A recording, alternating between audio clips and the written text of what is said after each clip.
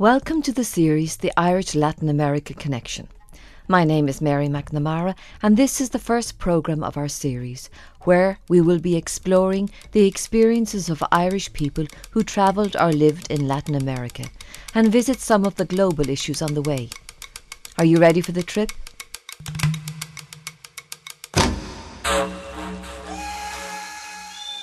You kind of have to remember that after 1989, the fall of the Berlin Wall, there was a real feeling of pessimism, and Thatcherism and Reaganism from the 1980s was really beginning to spread to other countries as well. And all of a sudden in 1994, just on the 1st of January, we got this news of totally impoverished Mexicans rising up, fighting the Mexican army the very day that NAFTA, the North American Free Trade Agreement, came into effect. So it really put the lie to, all this people talking about the end of history and the end of popular struggle. The other thing about the Zapatistas was they weren't interested in just taking power and dictating to everybody else what we had to do and how we had to live. They wanted a much more horizontal grassroots organisation. They wanted to talk to other people and validate what we were trying to do in our own cities or towns, in our own ways. And that was really inspiring for us. And then when you went and lived in the communities, you found that really inspiring stuff, but you also found the very humble stuff. You found all the contradictions, but they really believed that they would be able to someday live without guns and having to defend themselves against state violence.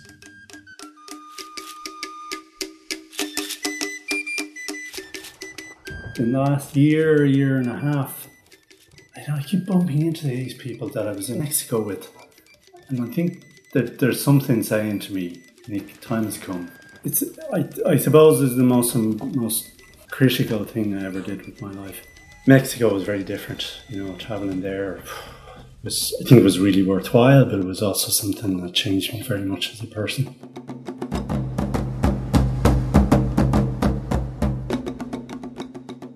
¿De qué tenemos que pedir perdón? ¿De qué nos van a perdonar? ¿De no morirnos de hambre?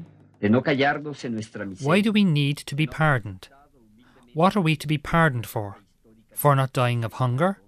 For not accepting humbly the historic burden of disdain and abandonment? For having risen up in arms after we found all other paths closed? For not heeding the Chiapas penal code, one of the most absurd and repressive in history? For showing the rest of the country and the whole world that human dignity still exists, even among the world's poorest peoples? For having made careful preparations before we began our uprising? For bringing guns to battle instead of bows and arrows? For being Mexicans? For being mainly indigenous? For calling on the Mexican people to fight by whatever means possible for what belongs to them? For fighting for liberty, democracy and justice? For not following the example of previous guerrilla armies? For refusing to surrender? For refusing to sell ourselves out? Who should we ask for pardon? And who can grant it? Those who for many years glutted themselves at the table of plenty, while we sat with debt so often, we finally stopped fearing it? Those who fill their pockets and our souls with empty promises and words? Or should we ask pardon from the dead, our dead, who died natural deaths, of natural causes like measles, whooping cough, breakbone fever, cholera, typhus, mononucleosis, tetanus, pneumonia, malaria, and other lovely gastrointestinal and pulmonary diseases? Our dead, so very dead, so democratically dead from sorrow because no one did anything, because the dead, our dead, went just like that, with no one keeping count, with no one saying enough, which would at least have granted some meaning to their deaths, a meaning no one ever sought for them. The dead of all times, who are now dying once again, but now in order to live? Should we ask pardon from those who deny us the right and capacity to govern ourselves? From those who don't respect our customs and our culture, and who ask us for identification papers, and obedience to a law whose existence and moral basis we don't accept? From those who oppress us, torture us, assassinate us, disappear us for the grave crime of wanting a piece of land, not too big and not too small, but just a simple piece of land on which we can grow something to fill our stomachs? Who should we ask for pardon, and who can grant it? The President of the Republic, Secretaries of State, the Senators, the Deputies, the Governors, the Municipal Presidents, the Police Officers, the Federal Army, the great lords of banking, industry, commerce and land, the political parties, the intellectuals, Gallup and Nexus, the media, the students, teachers, the settlers, the workers, farmers, indigenous, the dead of nonsensical deaths. Who has to ask for forgiveness, and who can grant it? Well, that is all for now. Health and a hug, and with this cold both things are appreciated, I think, even if they came from a professional of violence. Rebel Commander Marcos, Zapatista National Liberation Army. Aunque venga de un profesional de la violencia, subcomandante insurgente Marcos.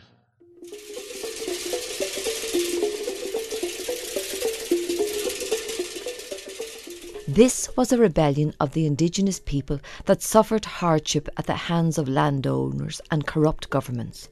Many would think this could reflect Ireland in 1798 or in 1848 or 1916, but we are talking about Mexico.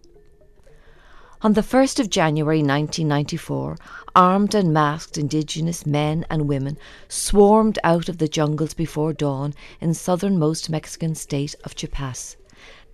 Their rebellion would turn the eyes of the world to the ignored up till then reality of the indigenous populations of Latin America. Chiapas was the poorest state in Mexico, populated by the descendants of the ancient Maya civilization. The memory of the people stretched back to before the beginning of time. They were enslaved by blatant discrimination and racism that deprived them of their dignity and life. On the 1st of January 1994, the North American Free Trade Agreement, NAFTA, took effect. This deal eliminated all the economic protection that the poor of Mexico had left. The 1st of January 1994 also marked the celebration of 500 years of the arrival of the Spanish to America, and NAFTA was perceived as yet another abuse in those 500 years of darkness and misery since the European arrival. Taking the name Zapatista after Emiliano Zapata, the Mexican rebel who led the presence against the rich and powerful 100 years earlier, the indigenous people took arms to say they had had enough. On that 1st of January 1994, Nick Jones wasn't yet aware of how important this indigenous movement would be for him. My brother was working with the Irish Mexico group, who were supporting the Zapatistas, and they were talking a lot about neoliberalism all around the world.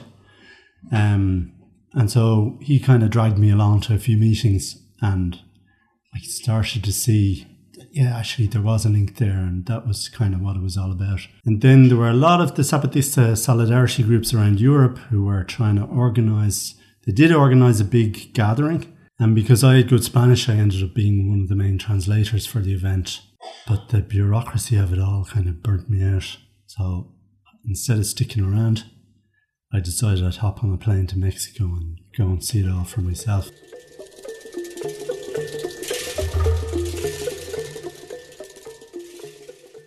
The first year I went was 1997. I stayed for 3 months. I came back kind of around, would have been the middle of December. The Irish Mexico group had just established a human rights observation camp in the community. I was living in a Mayan community where they, at that stage, didn't have a lot of experience of outsiders, and they were very cagey about protecting their culture. So there were only a few people who were would come up and talk for more than a minute or two. That was pretty tough, actually, the first 3 months. And in some ways, I was quite glad to get back to Ireland. But almost immediately, I started to miss Mexico a lot, because it had really opened my eyes to a lot of stuff.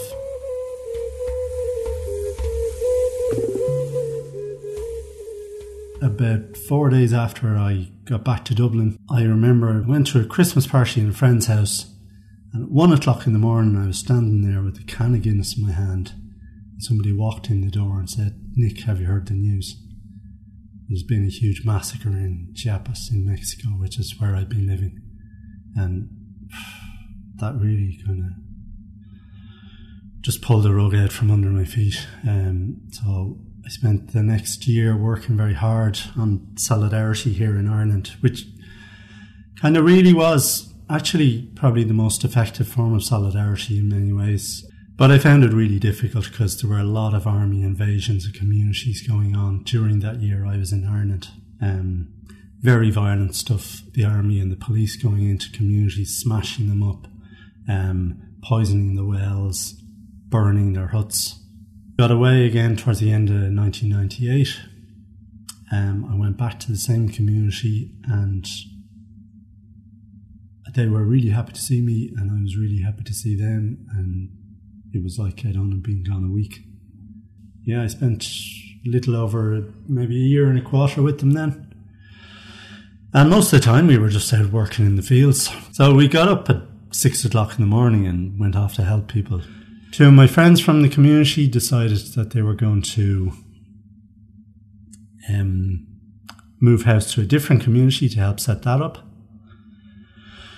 And they get caught by the army with a balaclava and a paliacate, which is the local kind of bandana, in their rucksacks. They were thrown into jail. I went and visited them, and that was quite a harrowing experience. And we had other things going on. I often had to travel around alone. That was quite tough. It wasn't really recommended, but things were pretty rough, and I took the chance, and luckily I never got caught or picked up. There was a lot of pressure because the immigration police were on the lookout for basically people who were doing human rights work, and they wanted to get us out of that area.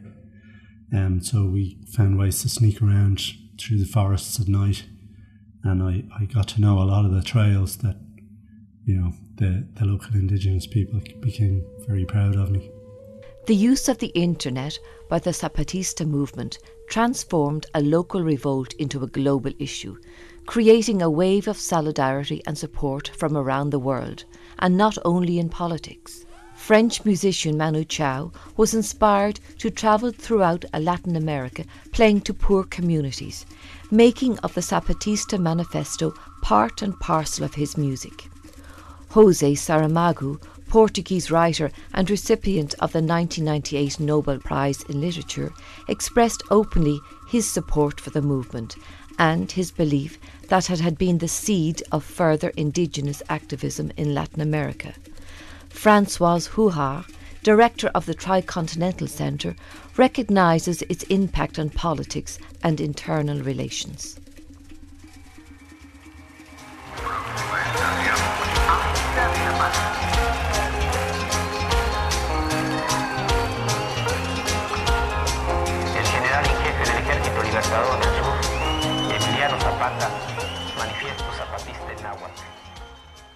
Brothers, we were born of the night.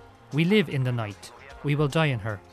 But the light will be tomorrow for others, for all those who today weep at the night, for those who have been denied the day, for those for whom death is a gift, for those who are denied life. The light will be for all of them, for everyone, everything. For us pain and anguish, for us the joy of rebellion, for us a future denied, for us the dignity of insurrection, for us nothing. Se están presentando ahí, en la primera. They came to the front line and they said, you would have to talk to us. It happened in Bolivia, in Argentina with the Mapuche people. It happened in Peru. We supported them. We still support them. The Zapatista can be considered the seed for the indigenous people insurgency. Se ha percibido todos como un embrión do que podría ser, no quero decir la insurgencia de los pueblos. Su comandante Marcos, que inició con las poblaciones indígenas la revuelta el 1 de enero. The subcommander Marcos initiated the revolt with the indigenous peoples on the 1st of January 1994, the day that started the free trade agreement between the US and Mexico.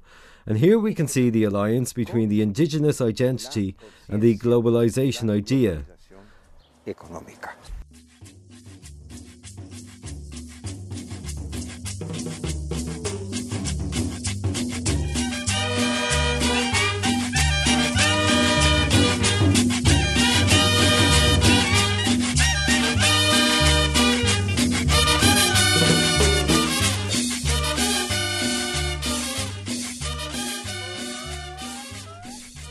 Sinead McGrath has travelled widely through Latin America and has lived in Argentina, where she received an MA in International Relations from the University of Salvador in Buenos Aires, and more recently in Colombia.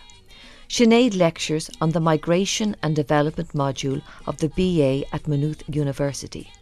Her Latin experience has told her not only about social justice and inequality, but about the more need for human rights and political discourse to be mainstreamed. Well, the first thing is, I grew up in a kind of a strange family because my father was a translator, and he was a translator in the United Nations, and he translated Spanish and French. So I studied Spanish and Italian in Trinity College, and eventually I made it to Argentina and Brazil, where I did some volunteering as a teacher. In a favela in Porto Alegre. So when I came back, I applied for a scholarship to study international relations in Buenos Aires. And I was lucky enough to get this. It was a peace fellowship, and I went back to live in Buenos Aires for 2 years. And as part of the same scholarship, then I got the chance to live in Costa Rica and visit Nicaragua. And so it was a fantastic, over a few years, it was in the back of my mind for so long. And I'd like to say to people that, it takes a long time to get plans together, but then in the space of 2-3 years, I spent a lot of time there. So, and I've been back to Mexico, and now I'm studying Colombia. So I worked with Colombian refugees in Costa Rica. So what's left a huge impact on me has been Mexico. It's the last place I visited in Latin America. I went to Chiapas, went to Oaxaca, Puebla, and then DF, the capital city. And they are so different. Their culture is different, their food is different, the architecture, the costumes. But there's something about Latin America which is incredible, because people are not scared to speak their minds when it comes to justice. And there is a very big development rhetoric in Ireland that we like to see ourselves as very charitable people. Whereas I think Latin Americans see themselves as very political people. So they'll speak their minds about politics, and we've only started to do that in the last few years.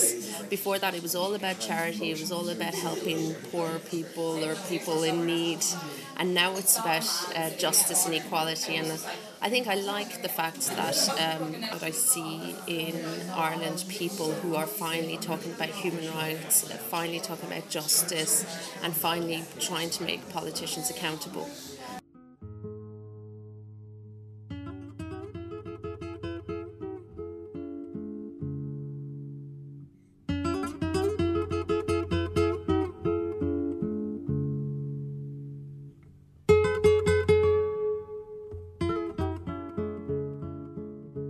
Karen Jeffares is a human rights activist who has worked in Latin America for almost 5 years. She was awarded a Master of Philosophy in Peace Studies in 2008 from the Irish School of Ecumenics at Trinity College Dublin, where she specialised in non-violent forms of conflict resolution. During her studies, she became interested in international protective accompaniment, a model of social activism inspired by Gandhian non-violent philosophy.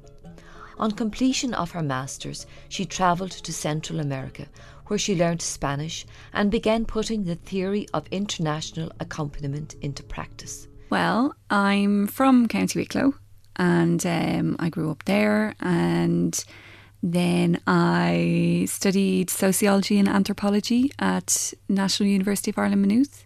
Following that, I went on and did some studies in development courses, and then I ended up doing a master's in peace studies at the Irish School of Ecumenics in Dublin.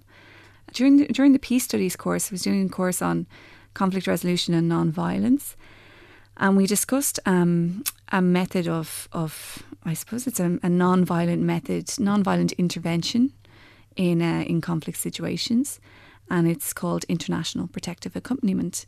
And international protective accompaniment works by international accompaniers, people who are connected in, I suppose, with governments and with other countries that are a bit more powerful in the political system, standing side by side with local activists in other countries and using that influence, that actual, being international. It's a very simple thing, really, to enable them to operate in a safe space, to prevent attacks happening against them, or to draw attention and legitimacy to their case. It's a very unequal system, obviously, this system that we have. But I felt like international protective accompaniment at least uses that inequality in a positive way to raise the voices of people whose voices have been silenced, The first experience I had of accompanying somebody in that way was when I was in Nicaragua, and this was previous to Peace Brigades International. It's a small indigenous community from the Pacific coast of Nicaragua who'd been involved in a land dispute with a US investor who basically they lived on a beautiful beach, and the beautiful beach had an amazing wave, and so a lot of surfers would come to this part of Nicaragua trying to surf this wave, but there was no hotels or anything built up there because the stretch of land backing onto this particular beach was owned by the indigenous community. It was communal property. So they staged a protest against him, and they were there for they camped on their land to prevent him from building on it, and at some point he threatened them at gunpoint, and the community fled the land. I met them shortly after that, and they said that they would like to go back to the land, and they would go back with international accompaniment. And so myself and another person I was travelling with at the time met with the community several times, and we put together this strategy that we would go and we would accompany them on the land. I applied to the Columbia project of Peace Brigades International, I think when I was, in 2010 or 2011. And I went and worked there from January 2011 until the end of 2012. I had a particular interest in working with Peace Brigades International because, they're an organisation who've been doing this type of work for a very long time. They started 35 years ago, actually. And I thought that this organisation seemed to fit very much with what I believed. We work on the request of local people who have invited us as internationals there to accompany them. We don't interfere with their work. We don't tell them how to do their work. We don't think we know how to do their work. We think that local people have the solutions to their conflicts and to their problems. They can best address them. They're best equipped to do so. But unfortunately, many of them are threatened because they're also vulnerable to that, So if we can keep a safe space for them to work in, that's what we want to do. They talk about reverse culture shock, which a lot of people suffer from when they come back to their own culture and they see it with different eyes, Things are really different. Your perspective change. You see things from a completely different light, and you understand your privilege from a very different point of view. I don't want to forget any of the people who've touched my life, and I want to hopefully be able to support them and enable them to continue doing what they're doing, because I really believe that it's important, and I put that into practical steps in setting up the Irish branch of Peace Brigades International, and through that we receive the defenders when they come over here, people who are at particular risk at a particularly risky time. We bring them over, they speak with our politicians and with our establishment, and that's communicated to their governments, and that does keep them safe. As Karen Jeffares witnessed the strength of social movements in Latin America, Nick Jones, who started our programme in Chiapas, southern Mexico, had moved to Ecuador, where in 2002 he participated in a peaceful tree-sitting camp with a local group, Action for Life, an experience that took him to an Ecuadorian jail. Well, I decided to go to Ecuador because I felt it was a place where I could make a difference. I was really interested in the indigenous movement there as well, because in some ways they were actually stronger than in Mexico. There's more indigenous people in Ecuador. They'd already won a lot of rights, and they got rid of quite a few presidents. We were in the Latin America Solidarity Centre one day, and this Ecuadorian guy poked his head around the door. And he turned out to have been the guy in charge of indigenous health issues for one of the main indigenous organisations in Ecuador. And he just talked us into going there. That's how we did. We found ourselves on a plane to Ecuador. So it was also very tough in that I thought, the Andes, it's a paradise, whatever. And it wasn't actually. And you could see actually the impact of people having cut down trees to get land. They've been encouraged to do this by the government. It had a really bad effect on the soil. And we ended up just setting up some adult education classes for the local people. And I think it was just really our presence there in a community that lived side by side with the kind of the mestizo village and suffered from a lot of racism from the mestizos. It helped on a kind of a moral level for the indigenous communities that we were there. There was a kind of a gathering. It was more student-based, really. It was the students were kind of hosting it against neoliberal economics up in Quito, in the capital. And there were lots of different groups who came along. And at the end, we went into the oil town of Lago Agrio. And the locals had organised this protest, which we went along and saw. There was a little protest camp in a village called Mindo, which the locals had organised because the government and an oil consortium were trying to push through a new oil pipeline to the coast, which ran along a whole series of volcanoes and through cloud forest. I spent 4 days there. I got up, I think it was probably the Monday morning. We were climbing down the hill to catch the bus back to Quito. And in the end, we didn't have to catch the bus back because there was a big police commando waiting for us, and they threw us all in their bus and took us back to the jail in Quito. After a week in jail, Nick Jones and all other activists were freed without charges. This was Nick's last time in Latin America. But while he thinks of going back, the Latin American experience has clearly defined his life. I suppose the first thing was that it gave me great courage and a lot of hope. Just to see people fighting so hard for what they believed in with really very little to hope for, because their means were so slight and they were up against so much, and yet they just kept going and going and going. And the belief that people were basically good and that they could communicate with other people that they'd never met. I mean, these are people who had seldom been out of their community, maybe down to the local town to sell something at the market. But just that strength and that positivity was really enlightening. Lots of other things. I love for the land, because I spent so much time just working with them, using hand tools, breaking my back hauling maize. I started, when I came back to Ireland, started to grow my own food and try and grow it organically and in ways. And to believe that actually farmers could make a difference and we could do things ecologically and locally as well. It made a difference because when I was there, I learned Celtal. That's one of the local Mayan languages. And so when I came back, I kind of felt, hey, like I learned Celtal, but I've forgotten most of my Irish. So I went back to Irish classes and I learned it pretty well. And now, like, I speak Irish to my daughter and to quite a lot of my friends. A belief in togetherness as well. Sudden moments of beauty that strike you all of a sudden out of nowhere. That's what I really took from Mexico and Ecuador. We want to thank Nick Jones, Sinead McGrath and Karen Jeffares for their testimony in this programme. For more information on NGOs featured in this programme, visit our Near FM website. In our next programme, we will discuss the links between farmers in Ireland and Latin America. Are they in competition or solidarity? We hear from Fergal Anderson, an Irish member of the Farmers International movement, via Campesina. And we will have some guests in this studio discussing the role of Ireland and the European Union on trade and financial decisions. This programme was co-produced with the Latin American Solidarity Centre. For more information, visit LASC.ie. This programme was funded by the Broadcasting Authority of Ireland with the television licence fee.